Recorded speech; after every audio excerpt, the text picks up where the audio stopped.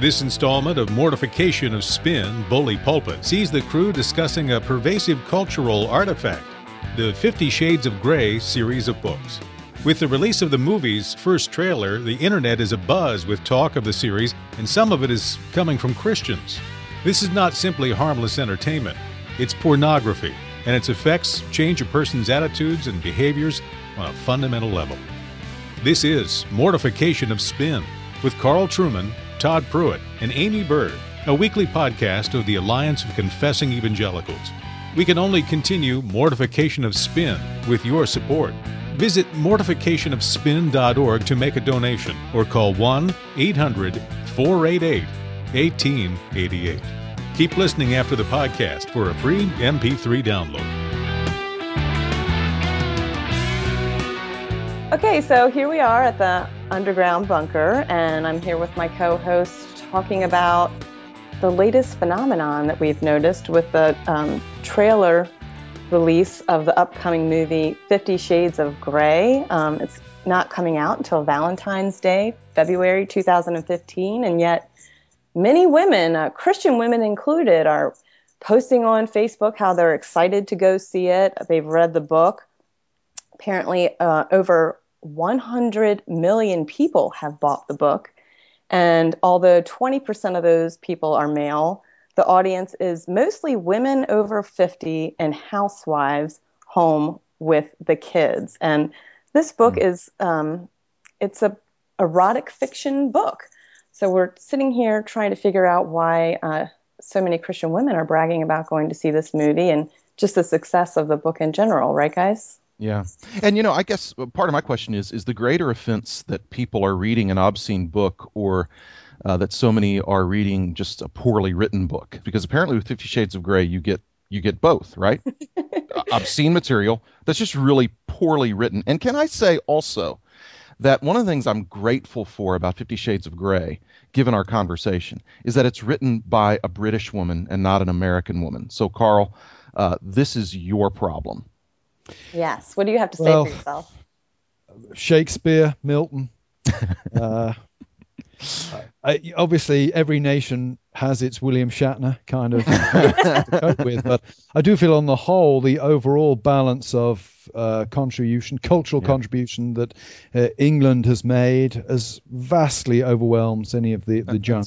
That's probably true. But Amy, didn't you read that 50 Shades of Grey is the top-selling paperback book of all time? The fastest-selling paperback all book of all time. Yes. Yeah. That's remarkable and really sad, I guess. So, Amy, you posted something on this whole phenomenon with the movie coming out now. 50 Shades of Grey is making lots of news, kind of fresh news again and you posted something. You got some interesting kind of comments, even some pushback.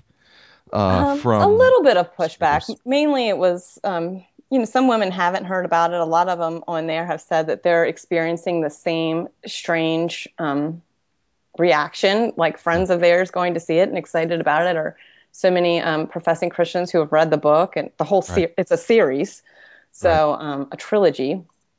But then I've had some moms tell me that it's just mindless entertainment and something fun to go laugh at with our friends, which I find a little troubling because I don't think it's meant to be a comedy. Mm-hmm. And just to have women portrayed in that way, I don't see anything funny about that. Right. And then I've also had a woman say that as a Christian, her thoughts about God and her worship and church going have nothing to do with what she watches and what she reads. Mm-hmm. And that she's glad that, women can be free and open talking about sex like this and consensual enjoying. That is remarkable. Yeah. I think in response to that, one would say two things. First of all, it is good that women can speak openly about sex, but this is not speaking openly about sex. This is a pornographic movie. And Paul makes it very clear in Ephesians, Ephesians 5, verse 3, sexual immorality and all impurity or covetousness must not even be named among you as is proper among saints. Well, it seems to me that if sexual immorality should not be named among the saints, it certainly should not be a source of entertainment among the saints. Right. One might also follow up by saying that we know pornography alters the neural pathways of the brain. People who watch pornography over an extended period of time become different people. Yeah. They think about other people differently. They think about their own bodies and their own sexuality differently. This is not just harmless entertainment. It's not just watching a Mr. Magoo cartoon or an old rerun of the Waltons or something like that. This is material that transforms who you are. And for a Christian to indulge in that, I think one can say one of two things. Either they're a remarkably badly taught and stupid Christian, or they're not a Christian at all. I don't see that there is any middle ground between those two conclusions there. Right. Yeah. It's very clear that we're to flee sexual immorality. And as you pointed out, Carl, pornography not only, and it's proven, it changes the brain, but the impact also emotionally and, of course, spiritually is profound. And it makes me wonder what the pervasiveness and ubiquitousness of pornography has done to us as a society. And it amazes me. Well, it amazes me that it's women who seem to be the primary marketplace for a book like this. Right. That here we have a book that degrades women, that sets them in context of being sexually exploited. If I was a feminist, I think I'd see this as the greatest male lie of all time. The irony is that the latest generation of feminists seem to regard pornography as somehow liberating for women. Right. The old cliche, I've forgotten who said it first, pornography is good for women as long as women remember what they're good for. It seems that this is the worst kind of sexual stereotyping. Yeah. And it really for Christians to be involved in this is just absolutely appalling. It's hard to find the categories to describe that attitude, really. Right. I've been racking my brain just trying to figure out what the appeal is. And like Todd said, for one, the writing is so bad, I don't even know how you get through it. But, I think that women feel empowered that they are actually finally an audience for this kind of writing and movies, because men have been targeted as the audience so much. But here we're being objectified both ways.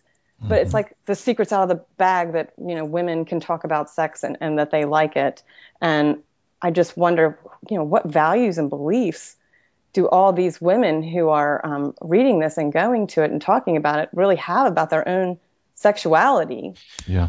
And I wonder what the attitude would be if it was the daughters of these women that you're talking to, Amy.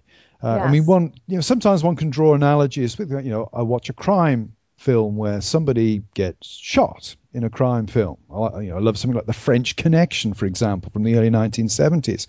Well, the difference, of course, between, The French Connection in the 1970s and 50 Shades of Grey is nobody really gets killed in The French Connection.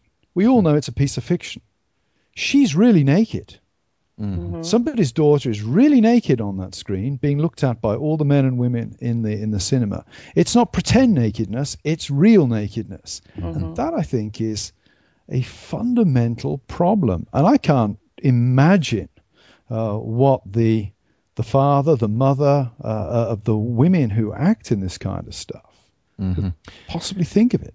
Yeah, well, it's, Carl, earlier you mentioned, this the lie that surrounds so much of this, and what I would appeal to women about is that it's a really dangerous line that's crossed when women begin to become as sexually frivolous as immature men, or as they begin to feel like sexual license is as small a thing as oftentimes immature men do. This is not a good development at all. I find it interesting. By the way, to our listeners, as far as I know, I haven't read the book. Amy hasn't read the book. Carl hasn't read the book. But that does not mean we cannot comment on it. The news about this book and now the movie is everywhere. I've read articles on the book. We know what the material is. The lead character, I thought, quite, again, just bad writing, but his name is Christian Grey. Oh, that's deep, but obviously a shot at Christians and their tendency to see everything in black and white. And of course, the enlightened writer, is going to help us to move beyond those strictures, and this character Christian explore his, I guess, funner side. But it makes me wonder what the biggest problem in evangelicalism is. You'd think, by looking at a lot of what's being produced, a lot of what's being published, a lot of what's being blogged and preached, that the biggest problem in American Christianity is legalism. And I just think that that's false. My experience and what I'm seeing is that our biggest problem is not that we're too prudish. What do you all think? I would agree. Legalism is an ever-present problem. There are always Sure. going to be those who wish to Born stand legalists. before the Lord Yep. based on their own righteousness. Yep. But I think on the whole, there's such a reaction against anything that smacks of prudishness, anything that smacks of old-style fundamentalism, anything that smacks of taboos. There's such a reaction against that I wonder if we haven't lost a central concern for personal holiness. Right. The fact that as I say that sentence inside my head, I'm wanting to say, even though I'm not a pietist, Right. tells you something about the culture. Why should I even have to qualify that statement? It's because of the way I think that, you have it at what I would call the moronic, tweetable level, put forward by, the Tullians of this world, no theological thoughts so profound they can't express it in 140 characters. You have it, the idiot end, if you like, and you also have it being articulated at the more sophisticated end of the church as well. But the whole idea that Christians should be different, Christians should look different, Christians should think different, Christians should say no to certain things that their non-Christian friends are quite happy to engage in or indulge in. It seems to have gone by the by. Yeah. And clearly, because I think you can tell by the tenor of this discussion, we would strongly urge Christians not to go see this movie or to read this book. Clearly, how many copies is this thing sold, Amy? Over 100 million. Over 100 million. It wouldn't have those sorts of numbers without evangelicals buying this book. And in saying, please don't read this book, please don't see this movie, I identify with what you're saying, Carl, because I feel like I've got to qualify that then. Now, we're not saying that you can't be okay with...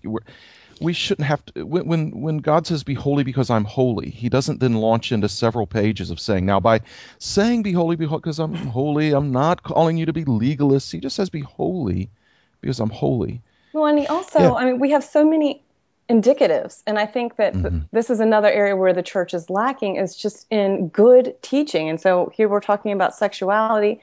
I think the church has been too quiet in this topic, and I think that this reveals a complete lack of maturity in what it even means to be a woman. Yeah. And so, and even the fact that you guys are talking about in the medical field showing how our brains change when we see pornography. Well, the church should address that. I mean, this is something, it's not enough. This movie won't be enough. They're going to have to move on to the next thing. That's why so many people want to read the book. And so here we have women being sexually objectified and then completely consumed and then now willingly abused under submission.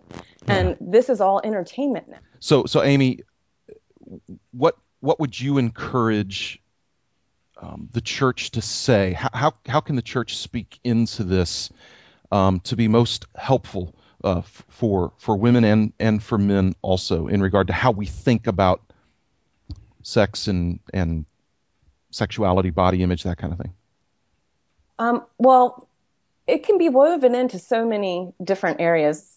But just beginning with the creation of man, being made in the image of God, there's so much dignity there. There's so much that we are to mirror and reflect. And then, getting into these verses like Carl brought up from Ephesians, what a marriage symbolizes. I have a friend of mine just emailed me a wonderful response saying, her name's Anna, and she said, she talked about the meeting of the woman at the well with Jesus. And she says, we meet him at the well with our desires, our empty jars, that we have had 5 husbands, and the one that we're living with now is not our husband. And he gives us the living water of his word that satisfies us as we move toward meeting him and finding consummate satisfaction. wow, these are great theological, deep answers for even married women, who is the main audience reading this book, who are, obviously dissatisfied in their sex lives and are immature in the way that they're approaching that. Yeah.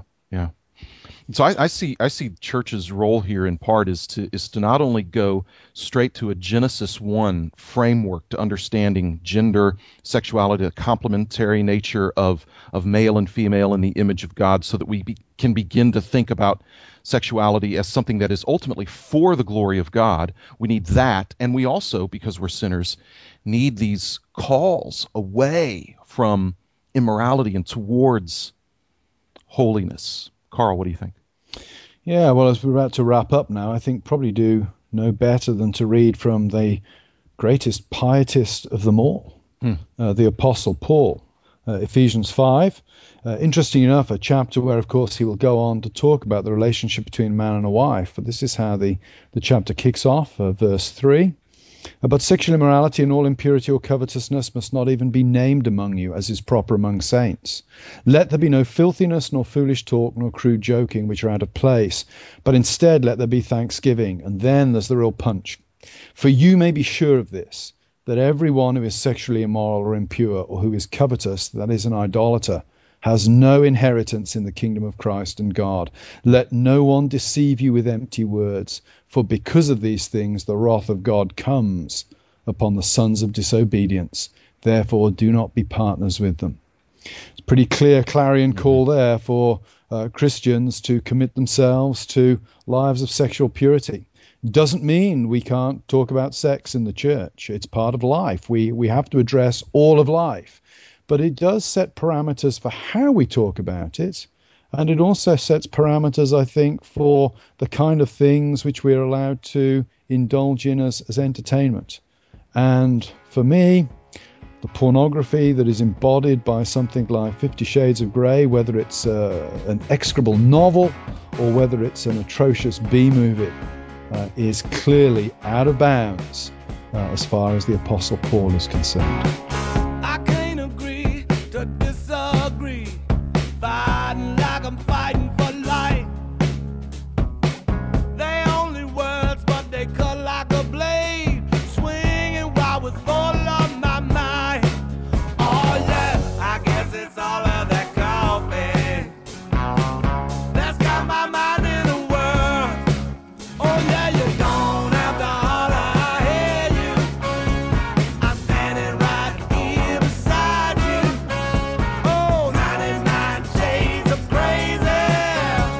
I'm 99 shades of crazy, crazy. Ooh. This has been Mortification of Spin, a podcast of the Alliance of Confessing Evangelicals. Remember to visit our website, mortificationofspin.org, where you can sign up for a free MP3 download of a sermon by Peter Jones entitled Pagan Sexuality. Mortification of Spin is a production of the Alliance of Confessing Evangelicals. Alliance ministries include Reformation21.org, the Bible Study Hour, and events held from Florida to Sacramento. To learn more about the Alliance, visit alliancenet.org or call 800-488-1888. We can only continue to bring you Mortification of Spin with your support. To make a donation, please visit mortificationofspin.org or call 800-488-1888. Please join the gang again next week, and don't forget to enter for your chance to win a free MP3 set.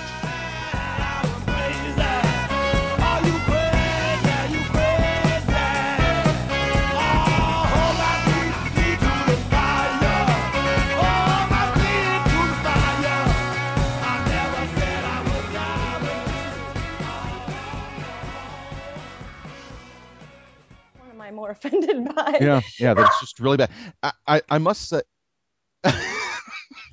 Sorry, I try to cover the microphone. Katrina, can you shoot the dog? I think it's time for him to go, that dog.